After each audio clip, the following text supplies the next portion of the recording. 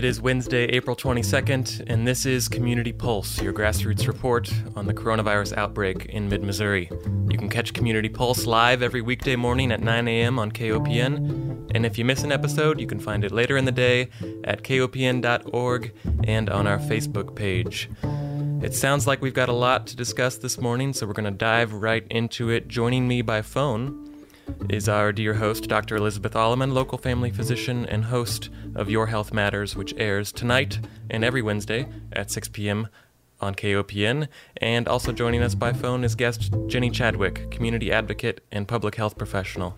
Good morning, Elizabeth and Jenny. Good morning. Good morning, Tim. There's been a lot happening. Missouri decided the state of Missouri is suing China. I don't think that blame is really all that helpful in infectious diseases, and I think that any public official who is not confident they did everything 100% right might not want to start lobbing suits. That's my own opinion. Some not yet peer-reviewed, not yet published preliminary data was released from a study of hydroxychloroquine and azithromycin in the VA. I am going to see if I can find somebody who knows a lot about drug studies to talk about that, but basically what it showed was disappointing results, that the folks who took hydroxychloroquine were about 2.5 times as likely to die, and they were more likely to need to be ventilated. So preliminary studies that showed that maybe people on hydroxychloroquine cleared the virus more quickly from their nose is not showing up to be helpful in to be replicated in studies where we're looking at the outcomes that most of us care about. How likely are you to get really sick and how likely are you to die? So that's disappointing because we had really hoped to have some positive information about therapeutics. And Cole County is lifting their stay-at-home orders. The Missouri governor has extended our statewide stay-at-home orders until the 3rd, and then is talking about lifting them in a stepwise fashion. And Jenny's going to talk to us about that as soon as we get done with the numbers. I don't know if anybody else is starting to get sort of numb to these numbers. It is really hard to stay connected to them and to have my mind even engage with them. But I think it's a helpful practice for me to look at the numbers every day. So here they are. Worldwide, we're up to 2.6 million cases and 177,000 deaths, with 713,000 recovered. In the U.S., we have 830,000 cases with 45,000 deaths, and we're increasing the deaths about 2,000 per day, which is really kind of stunning that I'm getting used to that number. 82,000 have recovered in the United States. Missouri has 6,000 cases and 230 deaths, which is an increase of 14 since yesterday. So we're seeing a little spike in the increase of deaths, and it's exactly 2 weeks after we saw a spike in the increase in documented cases, which tells me that despite the low amount of testing we're having, we must be somehow close to tracking relative numbers with the limited testing we have. I don't think we're getting all the numbers, but we're somehow seeing a pattern in the numbers that seems to correlate with the deaths. And the Missouri Hospital Association reported 130 new hospitalizations statewide, which is a unusually large number, but that number is hard to know how reliable it is. It's not complete. It's voluntarily reported, but it's still a concerning number. Boone County has 96 cases, an increase of 2 since yesterday, still at 1 death. Cole County is stable at 46. Callaway County stable at 21. Saline County is up to 96 from 60-some yesterday. Camden County and Pulaski County, the lake area, pretty stable, 35 and 30. So, that's the numbers. So let's talk about these stay-at-home orders and the leadership from our governments. Jenny, what do you know about that is helpful? Yeah, I think, Elizabeth, you're absolutely right in that we're getting numb to the numbers, right? They're coming in, and we're seeing an increase, but we're getting to the point where seeing 230 deaths or 14 deaths a day are something that we come to expect. And I think as we get numb to the numbers, we say, we want to go back to our old way of life. Like, this is crazy. How long are we going to do this for? I hear this from so many people. And so, we look at science, right, and say, what has history told us about how long we have to do this and what the impact will be? Cole County made the announcement yesterday that their stay-at-home order, which was set to expire, they announced that it would expire on April the 25th. When they originally put that in place, they said it shall expire. It was not a set date upon further order. So they have set the order to expire for April 25th. But what they did do, and I think is really important, is they said effective immediately, we will rescind the establishment order. And this is where we get into the science. And what does the establishment order for Cole County say? It says all restaurants, dining facilities, bars, taverns, clubs, and movie theaters are hereby closed to the public. Well, they rescinded that effective immediately yesterday. And so they now opened back up again their movie theaters, their bars, their restaurants for people to go into. They do still have their gathering order, and it is still in place for the state of Missouri, saying that no large gatherings of more than 10 people can occur at any one given space, and that we still have to social distance 6 feet apart. So, I was looking through journal articles, and I want to go back to point out that an article that I mentioned before, very early on, is in National Geographic. There's an article titled How Some Cities Flattened the Curve During the 1918 Flu Pandemic. And KOPN has posted this article on their Facebook page, so you can go look at it. It has some beautiful graphs on what it looked like as we put social distancing orders in place, put stay-at-home orders in place. And as cities, peaked, and when they peaked, how long those social distancing orders were in place, and if they had a second peak. In 2007, the National Academy of Science published a journal article, which I think that probably in 2007, it was an interesting piece of history, but I highly doubt that anybody thought we would be turning to that journal article so soon and so intensely. But it's called Public Health Interventions and Epidemic Intensity During the 1918 Influenza Pandemic. And their findings in this journal article are, I think, very telling of what we have to look at right now.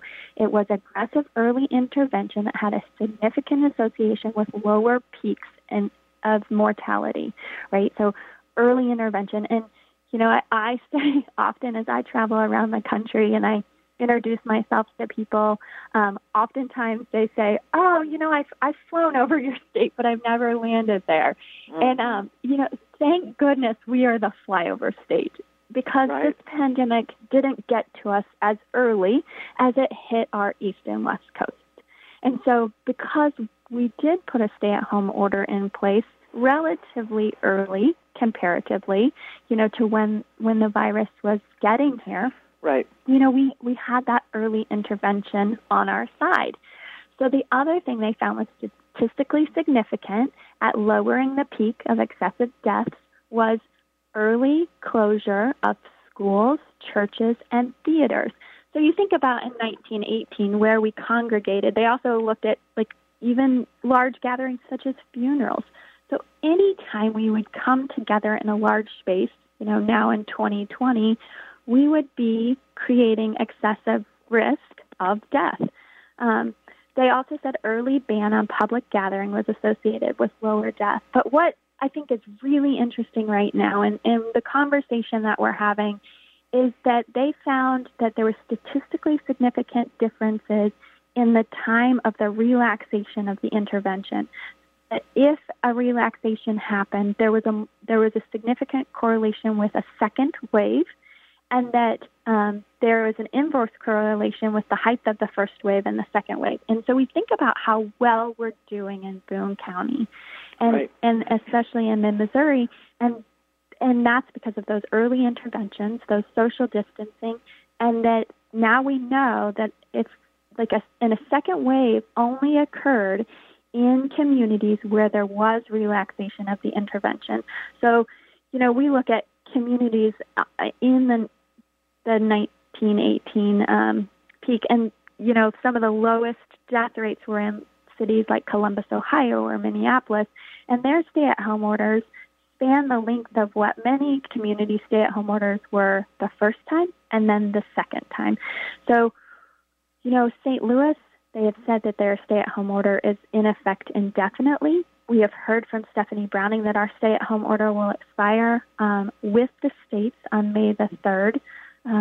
I'm concerned, Elizabeth, knowing that we are doing so well, what is going to happen, and are we going to have that second peak? Right, and it's an interesting thing to me. I understand that what many people are concerned about is the health of our economy, the economic and financial health. But, when we think about what things are essential that we should start to do next, I, wonder about restaurants, bars, taverns, movie theaters being considered essential activities. Yeah, so when we look at the relaxation of the establishment order for Cole County, Cole County is a county that many of our community members, even essential, are driving to, right? And so now we're going to have that flux of people going back and forth between Boone County and Cole County. Right. Cole County is also where our General Assembly meets and our leaders, our elected officials are, and regardless of my political beliefs, these are valuable. I mean, everybody's valuable, but the integrity of our government requires our elected officials to survive. Right. And so I'm concerned about that. So my question is, so a restaurant can be open, but it can't have more than 10 people in it. Is that clear, or is that not clear? Oh, it's not clear. Okay. So there was originally some percentage of occupancy rules put in place. We say that there's no large gatherings, but that does a place of business isn't the same as a gathering, and so I honestly couldn't tell you the answer to that, Elizabeth. So I think possible that you're within 6 feet apart. It's possible that more people could congregate for a movie than for a wedding or a funeral under these rules. It is possible. Yeah, I mean, and I understand it is hard. Grocery stores. Sorry, it is hard for us to come up with rules that make sense when you start to look at all the particulars of what's allowed and what's not allowed. And I hear people on social media saying, "Why are we allowing this, but we're not allowing that?"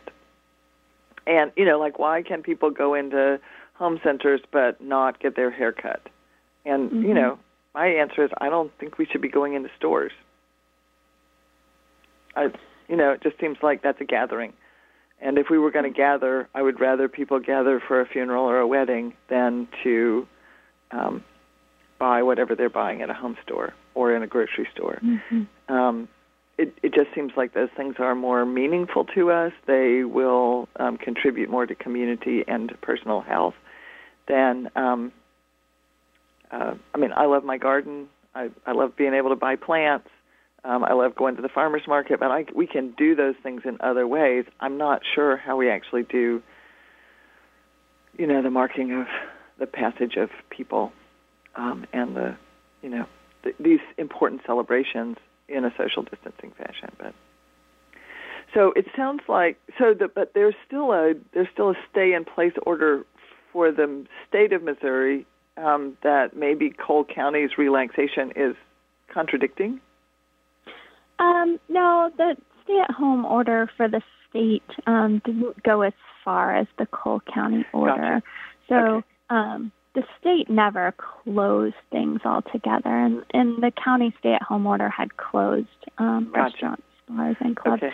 And so when you look at what they're under and what we're under, so when we think about Boone County and how the city and the county have extended their order until May 3rd, it's definitely stronger than the state's order. And Gotcha. So we reside under something greatly beneficial to us.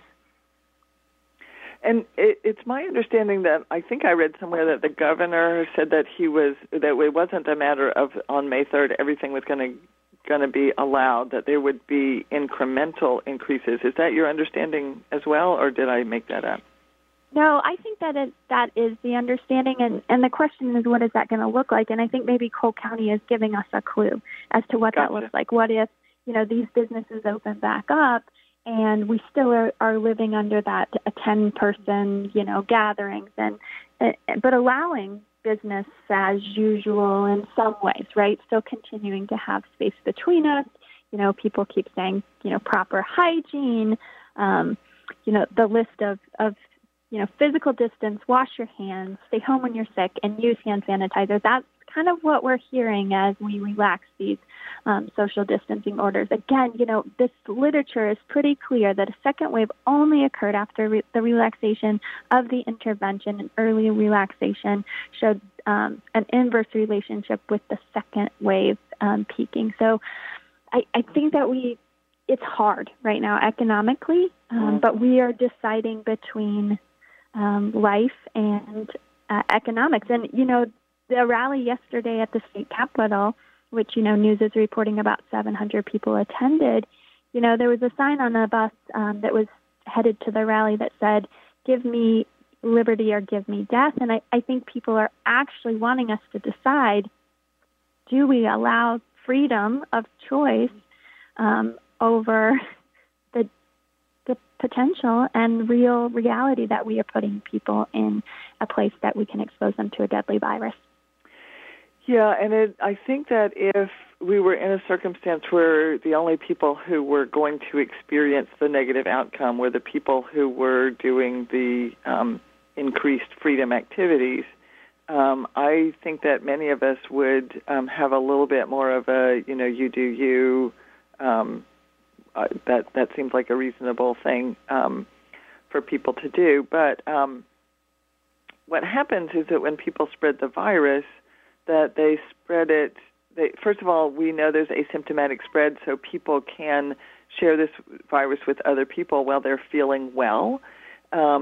We think that most of the spread is still people who are either a day or two before symptoms, who either develop symptoms sometime or they are symptomatic.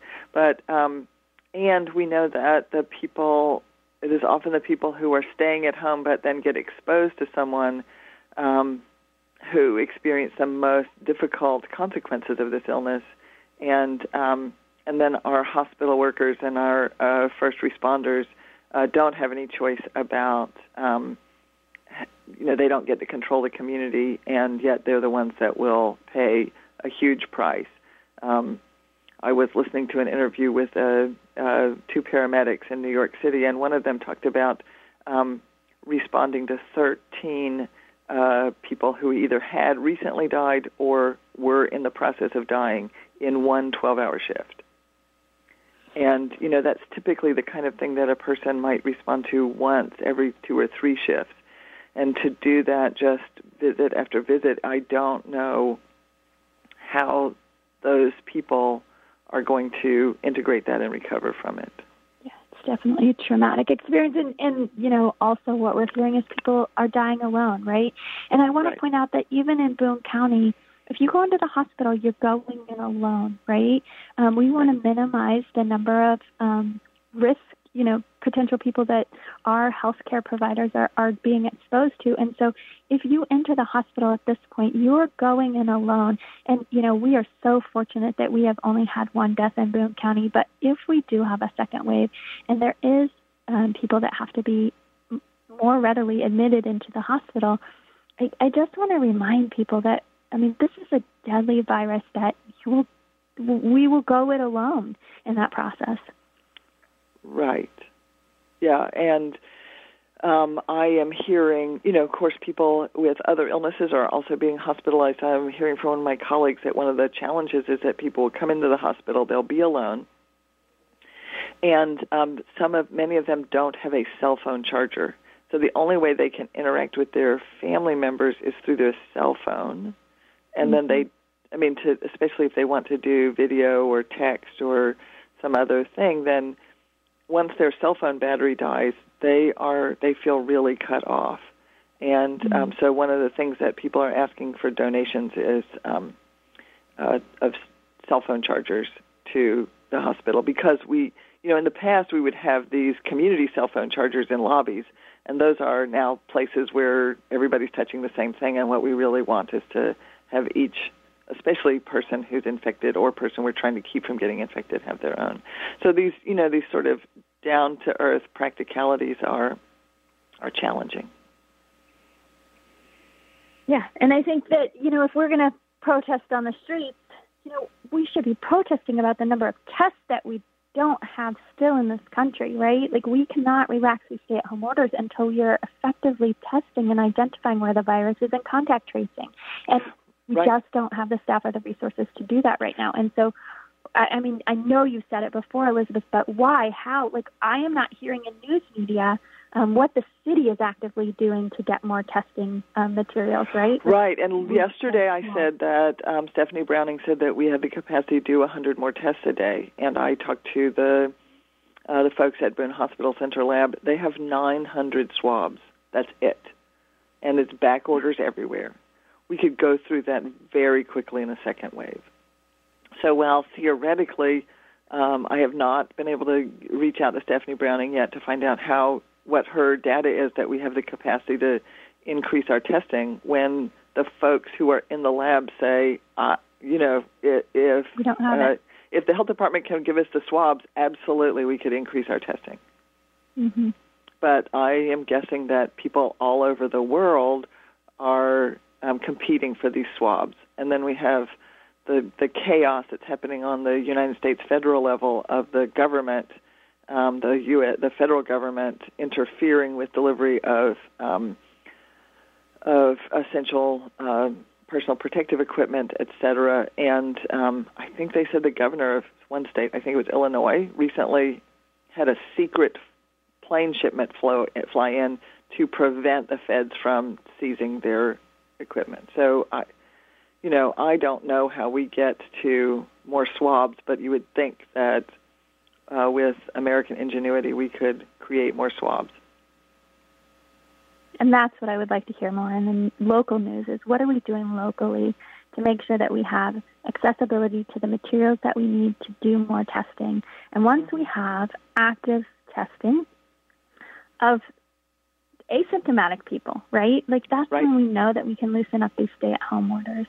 Until then, and until we see the number of deaths per day, the number of cases per day, and I know we're doing so well in Boone County, but I just don't, I worry that might not continue. And I always say, I am the alarmist here. Right. Yep. You and I want to be proven wrong. So here we go. Jenny Chadwick, thank you so much for joining us. Thank you, Tim, for helping. Thank you for tuning in. Thank you for staying home. We'll be back in touch tomorrow. Thank you, Elizabeth. Thank you, Jenny and Elizabeth, and thank you, listeners, for tuning in to Community Pulse. Once again, we were speaking with Dr. Elizabeth Alleman, local family physician and host of Your Health Matters, which airs later tonight at 6 p.m., and our guest today was Jenny Chadwick, community advocate and public health professional. You can catch Community Pulse every weekday morning at 9 a.m. here on KOPN, and if you miss an episode, you can find it later in the day at kopn.org and on our Facebook page. Thanks so much for listening to your listener-supported community radio station, KOPN Columbia. We couldn't do it without you, and we appreciate your support. So thank you for tuning in, and please stay tuned for an abridged version of Background Briefing, followed by local news in social artistry and Fresh Air with Terry Gross at 11.